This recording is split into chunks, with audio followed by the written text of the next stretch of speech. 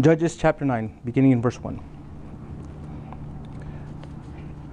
Abimelech, son of Jerubbaal, went to his mother's brothers at Shechem and spoke to them and to all his maternal grandfather's clan, saying, "Please speak in the presence of all the lords of Shechem. Is it better for you that 70 men, all the sons of Jerubbaal, rule over you, or that one man rule over you? Remember that I am your own flesh and blood." His mother's relatives spoke all these words about him in the presence of all the lords of Shechem, and they were favorable to Abimelech, for they said, "He is our brother." So they gave him 70 pieces of silver from the temple of Baal-berith. Abimelech hired worthless and reckless men with this money, and they followed him. They went to his father's house in Ophrah and killed his 70 brothers, the sons of Jerubbaal, on top of a large stone. But Jotham, the youngest son of Jerubbaal, survived because he hid himself. Then all the lords of Shechem and Beth Milo gathered together and proceeded to make Abimelech king at the oak at the pillar of Shechem. I want to stop there and just speak a little bit about what's going on here. Now, we to Abimelech back in chapter 8, verse 31, where we learned that he was the son of one of Gideon's concubines who lived in Shechem. Here now, in the beginning of this passage, we're given a brief description of his rise to power and after the death of his father. Well, from the moment he returned home to his mother, he was determined to set up his own kingdom using a carefully planned strategy. And these were his three strategies that we see here. His first strategic move: Abimelech secured the support of all his relatives from his mother's side. His intent was to split the two sides of his family apart so that his mom's side would side with him and elevate him into the throne. However, to fully accomplish this, he knew he would also have to kill his relatives from his father's side, again, to make this happen. His second strategic move: Abimelech enlisted his relatives to secure the support of the main leaders of Shechem. He did this by dictating to his mother's relatives a speech they were to give the city's leaders that would appeal to their intelligence and their pride. The rule of one man is better than the rule of 70, and the rule of a relative is better than the rule of an outsider. It was Abimelech's intent to show them that there was no one else more qualified than himself, because he was their own brother. He was their own flesh and blood. Well, the family agreed to be the spokesman, relayed the message to the city leaders, and successfully convinced them. In a show of support, they gave Abimelech 70 shekels from their idol temple treasury to get rid of the existing rulership. With it, Abimelech hired hitmen and offered 1 shekel, or 1 piece of silver, for each targeted victim. Now, his third strategic move: Abimelech led hitmen in slaughtering 69 of his father's sons. Now, this was a well-calculated and brutal act. It was complete murder. It wasn't a quick slaughter of unsuspecting victims. His strategy worked. Abimelech achieved his goal and was officially proclaimed king by the aristocracy of Shechem. So now, this simple son of one of his father's concubines had now become king of a powerful city.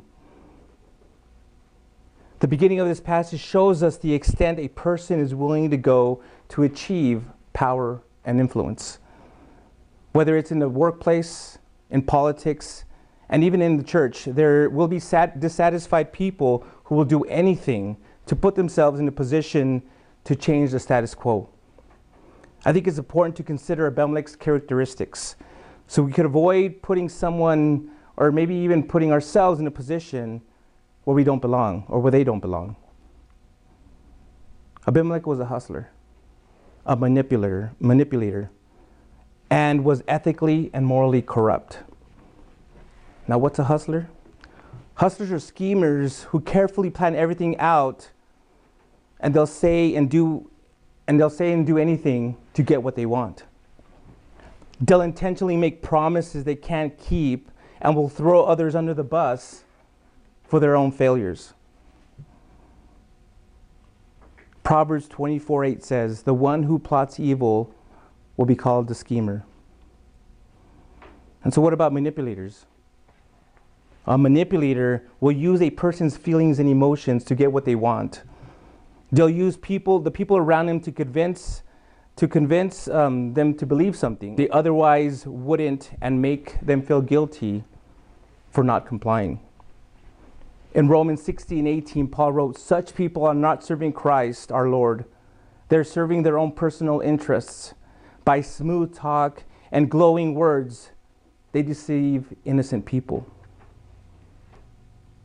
An unethical and immoral person will use any means necessary to achieve a desired outcome, regardless of who gets hurt along the way. They'll rob, cheat, steal, and possibly kill to get what they want. Of these, Revelation 21:8 says, "But the cowards, unbelievers, vile, murderers, sexually immoral, sorcerers, idolaters, and all liars, their share will be in the lake that burns with fire and sulfur, which is the second death." Now for us, as Christians, we are to be the very antithesis of those who act like this. Instead of being schemers, instead of being scheming hustlers, we are to be sincere, honest, and have integrity. It says in 2 Corinthians 8:21, "For we aim at what is honorable, not only in the Lord's sight, but also in the sight of man." Instead of manipulative, we are to look for the well-being of others. Paul writes in Philippians chapter 2, verses 3 and 4, "Do nothing out of rivalry or conceit, but in humility consider others more important than yourselves. Everyone should look out not only for his own interest, but for the interest of others." Instead of unethical and immoral, we ought to hold ourselves at a higher standard as followers of Christ. We're told in Titus chapter 2, verses 7 and 8, "Make yourself an example of good works, integrity, and dignity in your teaching, and also in your behavior. Your message is to be sound, beyond reproach, so that the opponent will be ashamed, having nothing to say about us." Well, Abimelech's plan to kill off 70 of his half-brothers didn't go exactly as planned. One of them, Gideon's youngest son, managed to survive by hiding. And after Abimelech was made king, he paid a visit to these leaders in Shechem. So let's pick up in verse 7 and see and read what he had to say. Judges chapter 9, verse 7. "When they told Jotham, he climbed to the top of Mount Gerizim, raised his voice, and called to them, 'Listen to me, lords of Shechem, and may God listen to you. The trees set out to anoint a king over themselves.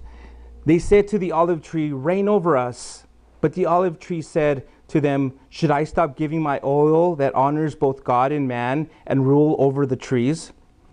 Then the trees said to the fig tree, come and reign over us. But the fig tree said to them, should I stop giving my sweetness and my good fruit and rule over trees?' Later the trees said to the grapevine, come and reign over us. But the grapevine said to them, should I stop giving my wine that cheers both God and man and rule over these trees? Finally, all the trees said to the bramble, come and reign over us. The bramble said to the trees, if you really are anointing me as king over you, come and find refuge in my shade. But if not, may fire come out from the bramble and consume the cedars of Lebanon. Now, if you have acted faithfully and honestly in making Abimelech king, if you have done well by Jerubbaal and his family, and if you have rewarded him appropriately for what he did, for my father fought for you, risked his life, and delivered you from the hand of Midian, and now you have attacked my father's house today, killed his 70 sons on top of a large stone, and made Abimelech, the son of his slave, king over the lords of Shechem, because he is your brother. If then you have acted faithfully and honestly with Jerubbaal and his house this day, rejoice in Abimelech, and may he also rejoice in you. But if not, may fire come from Abimelech and consume the lords of Shechem and Beth Milo, and may fire come from the lords of Shechem and Beth Milo and consume Abimelech. Then Jotham fled, escaping to Beer, and lived there because of his brother Abimelech. As the sole survivor of Abimelech's purge, Gideon's youngest son confronts the leaders of Shechem and challenged their integrity for supporting Abimelech. Jotham begins his speech with a fable. Now, a fable is a short prose or poem meant to teach a moral lesson involving animals or plants behaving like people. This particular fable is about a group of trees in search of a ruler whom they may anoint as king. The olive tree, the fig tree, and the vine are initially asked, but all three reject the invitation by saying they were designed to bear fruit and not be king. See, they understood their purpose. They knew what they were meant to do. And as a result, they didn't want anything to do with ruling over all the other trees. After being disappointed by the three honorable trees, the desperate trees turned to the bramble tree. Now, if you don't know what a bramble tree is, it's just a group of thorns. It's just a bush, or long, or just a, yeah, I would say the best description I can give you is just a large bush of thorns. And so he asked them, they turned to this bramble tree to rule over them. Now, unlike the earlier plants, this bramble tree initially doubts the sincerity of the invitation. However, not only does it readily accept the invitation, it promises refuge for all the other plants. But it does another thing. It also demands their submission. In addition, the bramble tree threatens fiery destruction on even the greatest of all trees, the cedars of Lebanon, if that submission isn't given. This lesson of the fable was to point out that the more qualified trees were simply not willing to lead such a sorry group of miserable trees. Jotham was essentially using this story as a backhanded swipe against the leaders of Shechem. After telling them this fable, Jotham then applies it to the present situation by setting up two scenarios. Scenario one, if the people acted appropriately in the recent events, he declares nothing but blessings for them. He tells them, if you did, rejoice in Abimelech, and may he also rejoice in you. The second scenario, if they haven't, which he knows is the case, he declares a curse that fire comes and Abimelech to destroy each other. This episode involving Jotham concludes by telling us that after having invoked the curse upon Shechem and Abimelech, Jotham flees for his life and goes to Beer. He knew now that his brother Abimelech would certainly not let up in his crusade against him as the last survivor of his family. Jotham's perspective on kingship is just as relative today for anyone desiring to one day hold a powerful position in leadership. And even if it's not a powerful position, any position of leadership, he wants to make it clear, and I'm speaking of Jotham in his perspective, he wants to make it clear that if the motives are other than sincere, it'll end up causing more harm than good. In Jotham's view, kingship was a destructive position that shouldn't be coveted and ought to be avoided, especially by those unqualified for it. The biggest reason the young and ambitious fail after reaching the pinnacle of success is because they neglected to prepare for what they'd experience once they got there. Famous playwright George Bernard Shaw once said, "Power does not corrupt men. Fools, however, if they get into a position of power, corrupt power." In my case, when it comes to people that are in positions of leadership, I've discovered that the most influential leaders that have positively changed my life weren't those who had power over me. It was those who helped me become a better father, a better husband, and a better Christian. Jesus said in Mark chapter 10, verses 42 to 41, "You know that those who are regarded as rulers of the Gentiles dominate them, and men of high positions exercise power over them. But it must not be like that among you. On the contrary, whoever wants to become great among you, must be your servant, and whoever wants to be first among you must be a slave to all." Another lesson we can learn from Jotham's speech is that rulers will tend to desire power for the wrong reasons. People will often seek positions of leadership to satisfy their own narcissistic self-interests. In Luke chapter 20, verses 46 through and 47, Jesus used the example of the religious scribes to describe such people. There he said, "Beware of the scribes who want to go around in long robes, who love greetings in the marketplaces, the front seats in synagogues, and the places of honor at banquets. They devour widows' houses and say long prayers just for show. These will receive greater punishment." And Jotham's fable is not only an attack on a certain kind of rulers, but it's also a jab on those who are foolish enough to appoint an unqualified leader.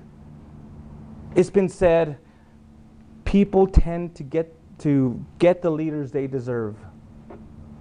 In other words, God will give people a good government when they deserve it, and He will give people a bad government when they deserve that. And here's what I mean. I know that may sound a little confusing, but what they deserve, what the people deserve, depends upon what they ask for and how it's asked. You see, although God is ultimately sovereign over governments, He gives people what they demand by giving them what they think they want. The story of the prodigal son is a good example of God giving people what they demand if it's the only way they could learn. When the Shechemite leaders took matters into their own hands, God gave them what they deserved. And it was only a matter of time before they realized the mistake they made in choosing Abimelech as their king. Now the rest of the story, beginning from verses 22 all the way to verse 57, you can see it's kind of lengthy. Now instead of being up here and reading it all, I'm going to try my best to just summarize it for you. In this final section, we're told that Abimelech's nefarious actions caught up to him and how it led to his eventual demise. Verses 22 to 25 show us that Abimelech's kingship didn't go as smooth as he or the leaders of Shechem expected. Within 3 years of his rule, the honeymoon was over, and now they couldn't stand each other. The nobles of Shechem secretly undermined Abimelech because of what he did to his half-brothers. So they sought to make his reign more difficult by setting ambushes to rob the caravans that came through Shechem. These ambushes would have stripped Abimelech of his economic resources, and he would have seen them as a direct insult of his kingship. In verses 26 to 33, we see the account of how an elder in Shechem named Gaal began to publicly belittle Abimelech, challenged the people to follow him, and even dared Abimelech to oppose him. Zebul, Abimelech's second in command, discovered what Gaal had been doing. He warned Abimelech and then advised him to go out and attack Gaal and the city leaders who were supporting him. Verses 34 to 41 then informs us that Abimelech's decision to respond to Gaal's challenge, that Abimelech decided to go ahead and respond to Gaal's challenge, and it tells you the details surrounding that initial battle. But by the end of that battle, Gaal was soundly defeated by Abimelech, and his retreating forces are killed as they flee back into the city. Zebul is able to gain control of Shechem and forces Gaal and his brothers out. Verses 42 to 49 then tell us about the next phase of the battle, where Abimelech and his soldiers set up an ambush for the people living in the city, in the field outside Shechem. As soon as the common people leave the city and enter the fields, Abimelech's companies cut off their escape route by securing the city gate. Now, as they trap them from entering back into the city, two other companies attack those who were in the field and slaughter them. So while all this was going on outside in the field, the city elite who were inside the city flee to the inner chamber of their temple, which is inside their city's strongest tower. When Abimelech enters the city, he chooses to kill them by setting fire to it. And when he does, he kills about 1,000 men and women. This victory is decisive. The city is captured, and the people are killed, and its structures are destroyed. But in his vindictiveness, in Abimelech's vindictiveness, he also destroys and dismantles the capital of his kingdom.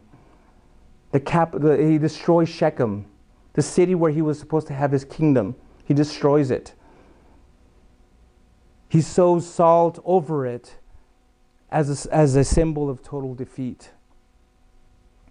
In verses 50 to 55, then tells us about the demise of Abimelech. In his quest to drive out those who opposed him, Abimelech attacks and captures the city of Thebez. In the process, some of the men, women, and leaders of the city also flee into their strong tower, but this time they flee to the top, make it to the top of that tower. In the process, so when Abimelech comes to attack it and set it on fire, an unnamed woman throws the upper portion of a millstone on Abimelech's head and fractures his skull. Realizing that he was about to die, he couldn't bear the humiliating thought that the credit for his death would be given to a foreign woman. But not even that she was a foreigner, but that she was a woman. For him, that would have been dishonorable, and it was just a humiliating thought. So he commands his personal attendant, his armor bearer, to stab him with his sword, and the young attendant dutifully obliged. But nevertheless, the man who had accomplished so much in such a short amount of time fell victim to a woman. Now, seeing their leader slain, Abimelech's men abandon the siege of the tower and just go home. In the final two verses, the author informs the reader how all the elements of Jotham's curse have been fulfilled. For the first time in the book of Judges, God's divine retribution for the wickedness of both Abimelech and the leaders of Shechem is clearly seen.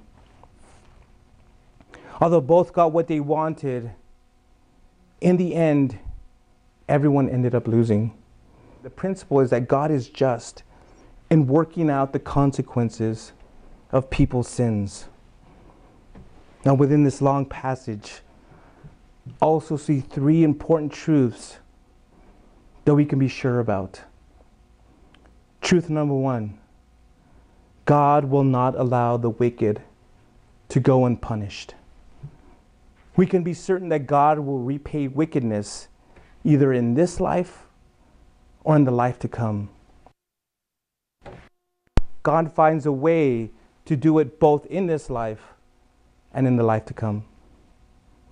It says in Isaiah 3:11, but the wicked are doomed, or they will get exactly what they deserve. And in Proverbs 5:22, it says, a wicked man's iniquities entrap him. He is entangled with the ropes of his own sin. So whenever you see on TV or you look around your jobs or your schools and you see wicked people prospering, don't worry, or don't let it discourage you. Don't let it bother you, because God is going to repay them for their wickedness. Everyone will one day be accountable for everything they've done. God will repay everyone, all wicked behavior, every evil act they've done. Truth number two, God will hold leaders accountable for their actions. All those whom God places in positions of power and authority will be judged on a strict basis. God said in Isaiah 3:11, I will bring disaster on the world and their own iniquity on the wicked. I will put the end to the pride of the arrogant and humiliate the insolence of tyrants. However, the judgment will be greater for those who lead within the church. And for me, as I understand this, and it's a heavy burden. There is a much more stricter standard. There will be a much more stricter judgment on those who lead within the church. James 3:1 says, not many of you should become teachers, my brothers, for you know that we who teach will be judged with greater strictness. Knowing this, that's why I want to be able to represent my Lord and Savior to you all with everything, with all my heart. In my life, everything that I do and say, I know that God will judge me on a stricter basis. And if I didn't understand that, I wouldn't be standing here right now teaching. But God, this is what God has called me to do. And I know that as long as I keep my eyes on Him, He will give me the strength that I need. And that, again, He will be with me.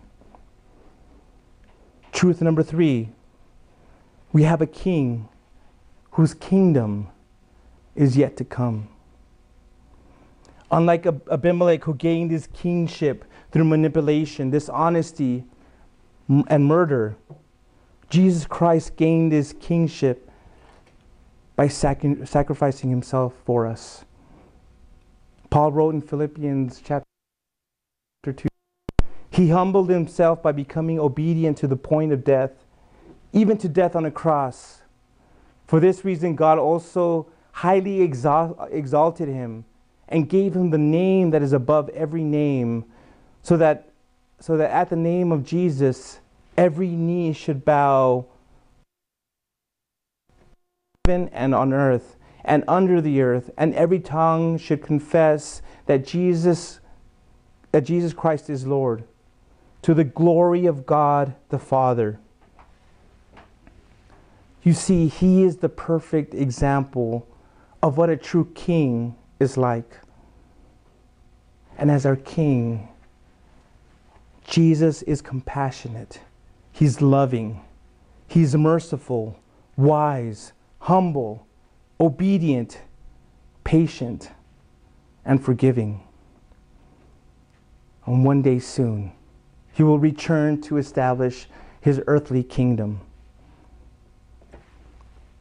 And before he does, he calls on people everywhere to willingly come to him, to believe in him, and make him their king. Those who do, Colossians chapter 1, verses 13 and 14 tells us, he has rescued us from the domain of darkness and transferred us into the kingdom of the Son he loves. We have redemption, the forgiveness of sins in him. Abimelech failed. He failed miserably at being the king he hoped he'd be. But Jesus succeeded and has the door open for anyone wanting to be part of his kingdom. And these doors are open for anyone to come in. They're open to anybody who wants to come into his kingdom this morning. All you have to do is take that first step and enter into it. That step of faith and enter into it. It says in Hebrews 11:6, and it is impossible to please God without faith. Anyone who wants to come to him must believe that God exists and he rewards those who sincerely seek him. If you've never done that, if you've never taken that step and you want God to change your life, you want him to you want him to be the king of your life, do it this morning. Believe me, he won't disappoint you. He's not like Abimelech. He's not like any other king, or he's not like any other president or any other ruler that we've ever had. He is faithful. He is true. He is just. He will watch over you. He will take care of you. He will strengthen you. He will guide you. Look to Jesus this morning. Accept him into your life. Make him the Lord and Savior of your heart, of your life. Let's pray. Thank you for this morning. Thank you for what you've given us. Thank you for Jesus Christ. If there's anybody out there watching or listening that has never accepted Jesus as their Lord and Savior, and you want to take that step of faith,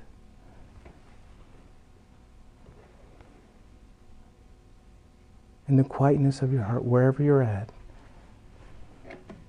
just pray this simple prayer. Lord Jesus, I come before you and confess that I'm a sinner. Jesus, I believe that you died on the cross and that Almighty God raised you from the dead. I know that you have forgiven me for my sins, and I now know that you have forgiven me for my sins. Be my Lord and Savior. In the name of Christ Jesus, I pray. Amen. Lord, I pray for all those who prayed that. May they come to know you personally. May they come to know you as a friend, as their King, as their Savior. Lord, I pray for all those that are here. May they be the light and salt in their schools and their jobs, at home. Lord, give them the strength they need, the encouragement that they need. Bless this week, Lord. Watch over us, protect our friends, our families, and continue to fill us with your Spirit. Pray this in Jesus' name. Amen.